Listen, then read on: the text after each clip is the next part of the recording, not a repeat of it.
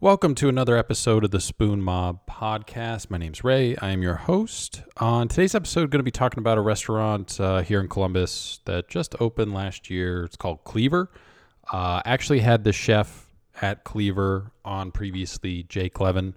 I realized the other day that I never did a restaurant review for the couple times that we've eaten there, so figured I'd record this, get it out there, kind of owe them one, essentially.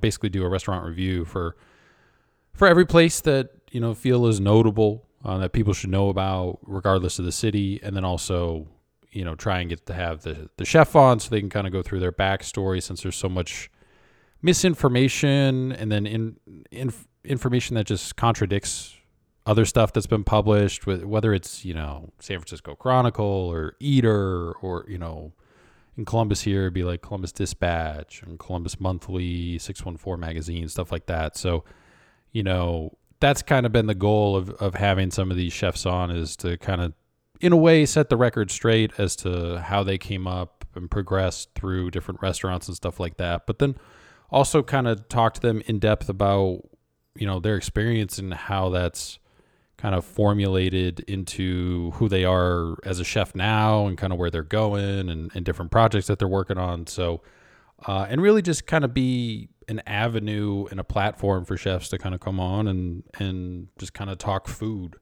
in restaurants and everything like that. And not exactly have all the, some of the questions that I ask are, pretty standard. But we try and avoid as many of kind of the cookie cutter questions as we can. So, but I was, going through kind of my list of stuff here and realized that, I never did a restaurant review for Cleaver. So wanted to make sure I got that, on the record. Cleaver itself, it opened, it was kind of like August of 2020.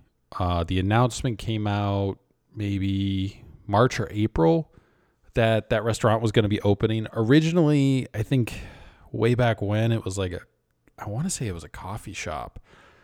Then it became a Harvest Pizzeria.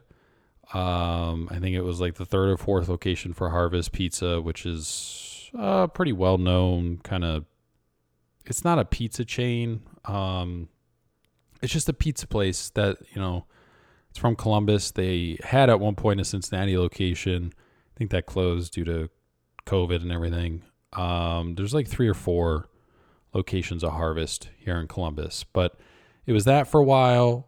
That location didn't work out just based on the amount of business that they were doing versus the size and the rent and everything in Grandview. So that got turned into a place called the Old Spot, which was a partnership with the butcher and grocer and, Tony Tanner and them. And then also, I think Harvest might have been Harvest basically sold them, the spot or transferred the lease over. And it was the butcher and the grocer partnered with I always say La Tavola. I don't even know. I think might be La Tavola. But it's basically this kind of mom and pop Italian joint over in Grandview. It's really good food. Everything's like handmade from scratch. And we've been there a couple times and gotten to go and stuff like that. It's one of the best Italian spots that you'll find in the city. But basically, they partnered up, did the Old Spot. It didn't really work. We ate there when it was the Old Spot once. It was just kind of, I don't know. It just didn't really know what it was. The food was a bit underwhelming. I remember I got a Cuban sandwich. Didn't really seem all that, worthwhile. It was just kind of a sandwich. Didn't really blow your mind or anything like that. Definitely wasn't, the best Cuban sandwich I've ever had. So, it just kind of didn't work. And it seemed like a lot of people probably kind of agreed. So they wound up taking the Old Spot.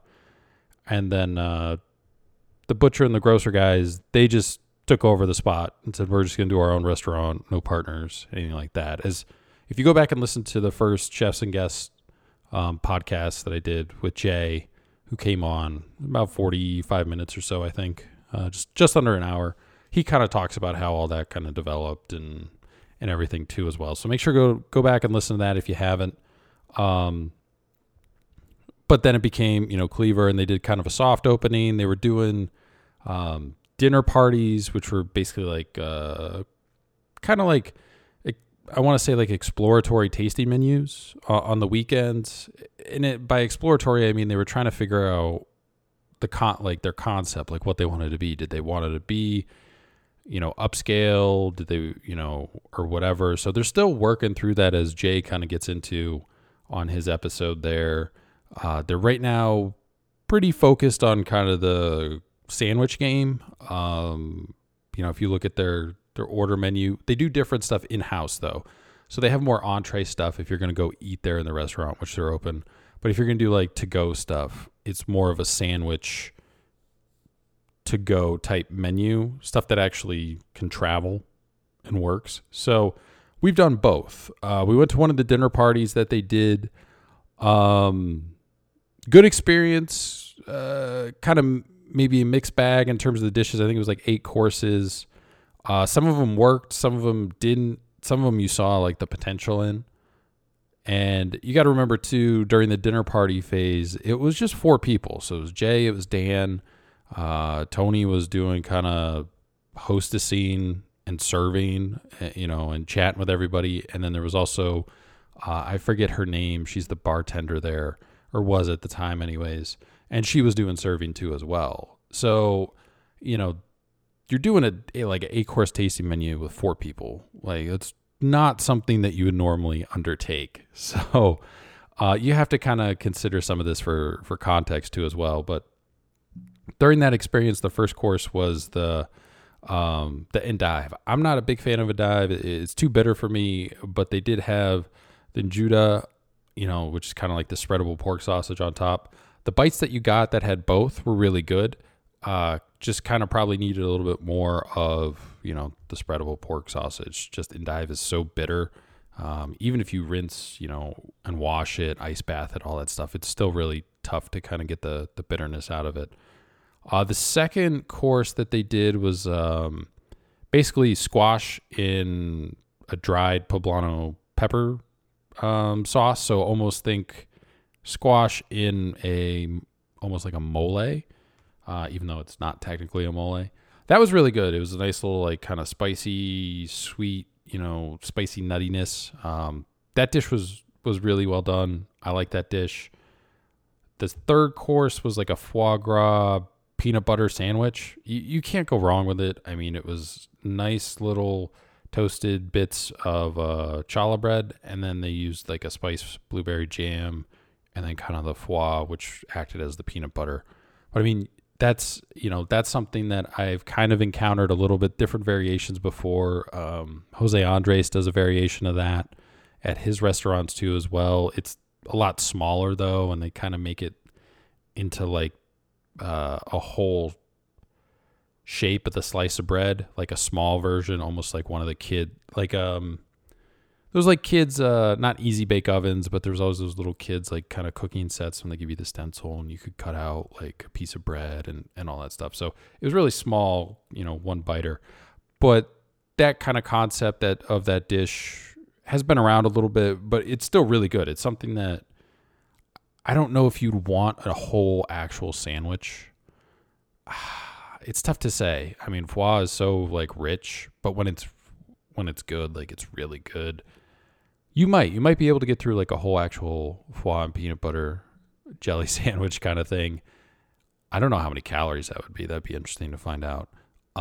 It's probably like more calories than like a Big Mac or a Whopper, basically. But it'd be really interesting to see if you could eat a whole thing. The fourth course was like this black garlic roasted tomato dish. Didn't look anything special, but it tasted really nice. It was like sharp and you had this good flavor.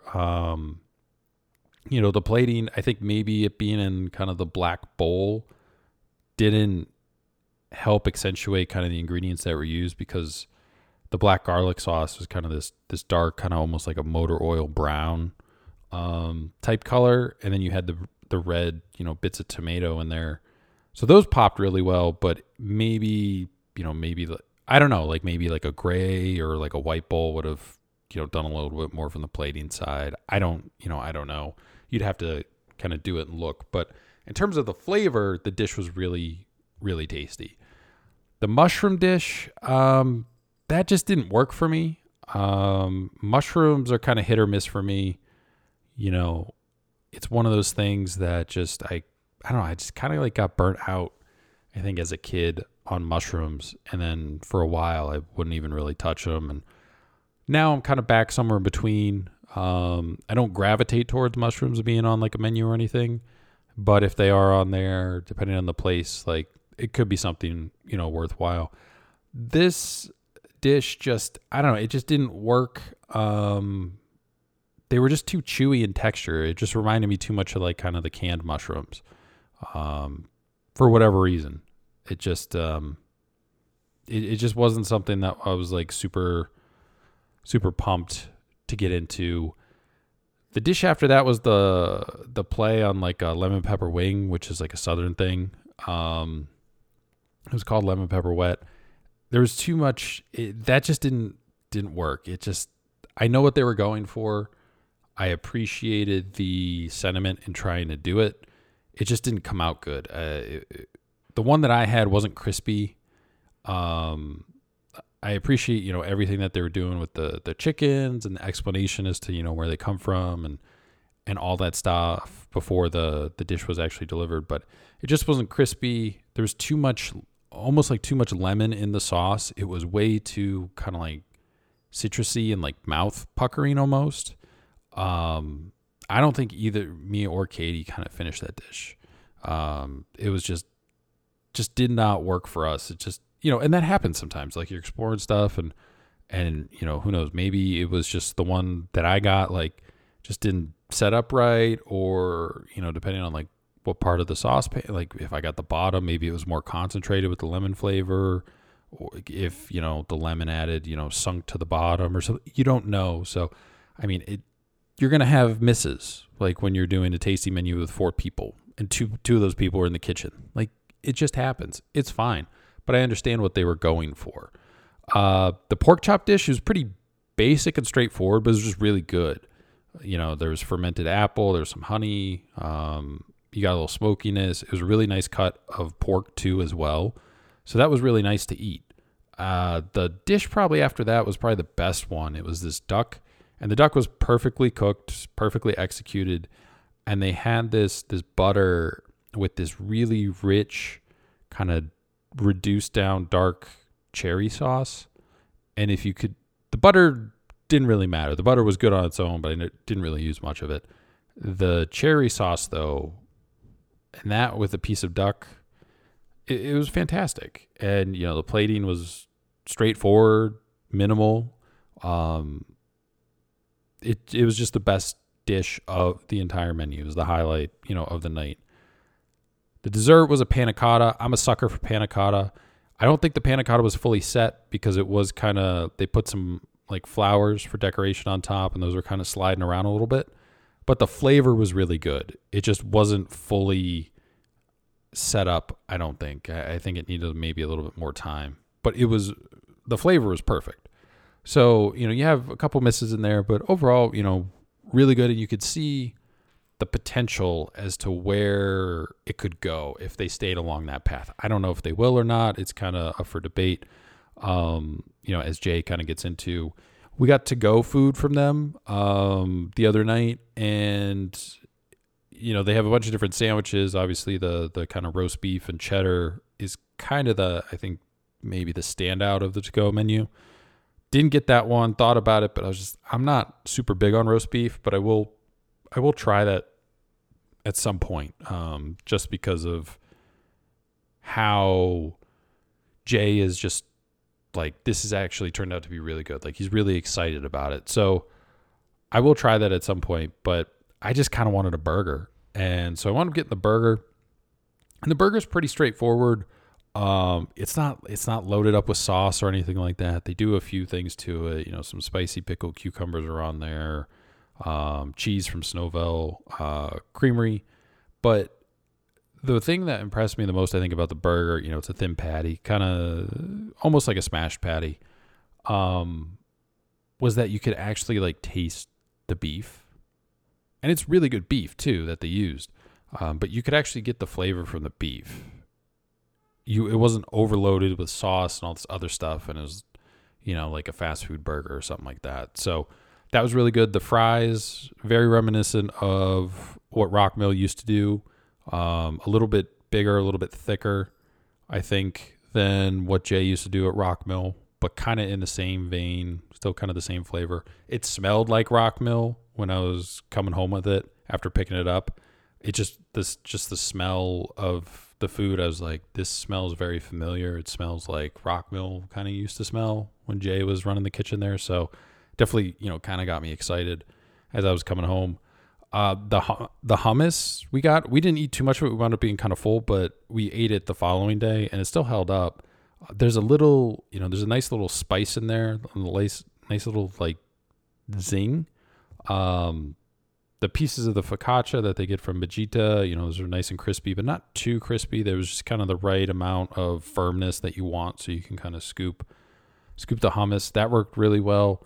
Scotch egg. I've never been a big fan of kind of any hard-boiled, soft-boiled egg type stuff. That's just not my thing. But I gave them a try because Jay threw them in there on me. So they're good. They taste like breakfast. They taste like a buffet breakfast. If, you're in a hotel, you go down at, 7, 8 a.m. and you're getting, loading up your plate and your scrambled eggs mixed with your sausage, and you wind up getting those in the same bite. That's what this tasted like. It tasted like morning breakfast, basically. So it was really good. I was really, really surprised. I didn't know what to, it's a England specialty. I think they actually use like fish paste instead of sausage, or at least they did back in the day. But those were really nice. So if you kind of like eggs in that context, you'll like these. I'm not a super big, I like scrambled eggs, but like hard boiled, soft boiled, like that's just never really been my thing. But these are good. And the other thing that we got was the katsu sando. So it was basically like this pork sandwich. Comes on white bread. It's got a nice tonkatsu sauce on it too as well. It was really good. The slice of pork is a phenomenal slice of pork. There's like no fat around the edges or anything. It's almost like if you took like just like cut out the middle of it almost. Like the slice of pork was phenomenal. The sandwich itself is great. You don't get any real, too much of the cabbage flavor. Nothing really overpowers. The pork definitely stands out in the sandwich. So those are kind of the things that we got. Go a little bit more in depth and also have photos under Jay's page on the website. So you can check that out. I'll probably put some of them on Instagram eventually as I get through it. But definitely make sure you go back and check out the podcast I did with him. I think it's number 80 in the feed. You can find it on the website. Any platform that the podcast is on, it'll have it. They are opening another butcher, I think they are opening another butcher and grocer, but they're definitely opening another Cleaver. It's going to be up kind of near the zoo area. That article came out a couple weeks ago, but there's kind of like nothing like it really up there. So instead of going to Dublin, they went farther out. So they'll definitely be able to kind of capitalize on that area too as well. So that'll be really cool for them, and that'll be awesome that there's going to be kind of 2 Cleaver locations. I don't know. I didn't ask Jay. I don't know if he's running both of them or how that's working, or if Dan's going to take over one or what. I have no idea, but I'm sure there'll be more details on that when it comes out. But yeah, definitely check out Cleaver. It's really good to-go food. If definitely like kind of comfort, good winter comfort food right now is kind of what they're doing. I'm sure it'll get a little bit lighter. The menu will once they get into kind of spring and summer and the weather changes. But right now for the winter, it's nice, hearty comfort food that's really good. Most of it's got meat in it, good cuts of meat. So make sure to, try them out if you haven't. They are open for dine-in, the takeout menu too as well if you're not comfortable dining in. So right in Grandview. There's I think the Stoffs is over there. It's right off, I think it's like First Ave in Grandview. So check them out. Like I said, check out the page on the website for Jay Clevin. No bio anymore because he did the podcast. We kind of went through everything. So if you want to know more about him, just listen to the podcast episode. Tell you everything you need to know. Pretty much any dish that I've ever had that he's cooked is kind of in the page too as well, going back through his Rock Mill days when he was running the kitchen there. And it's definitely cool to see him kind of progress too as well. Like he really made Rock Mill stand out, for me. So it's really cool to see him be at this other place, have access to some of these, ingredients that maybe he didn't have access to before, and kind of just have freedom, to do whatever he wants and explore kind of where he wants to go with that. So I think the food's just going to get better at Cleaver. And then once they finally are able to kind of fully open, get all the way up to speed with what they want to do, and then, have more staff and everything, both in the kitchen and the front, I think it'll definitely be a really cool experience too. So check out all that stuff. Make sure you subscribe to the podcast, wherever you get your podcasts from. Instagram, website, constantly updating, new stuff always coming out.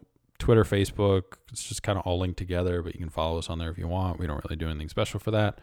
Previous podcasts, all that stuff. And that's it for the episode on Cleaver, and we'll talk to you guys next week.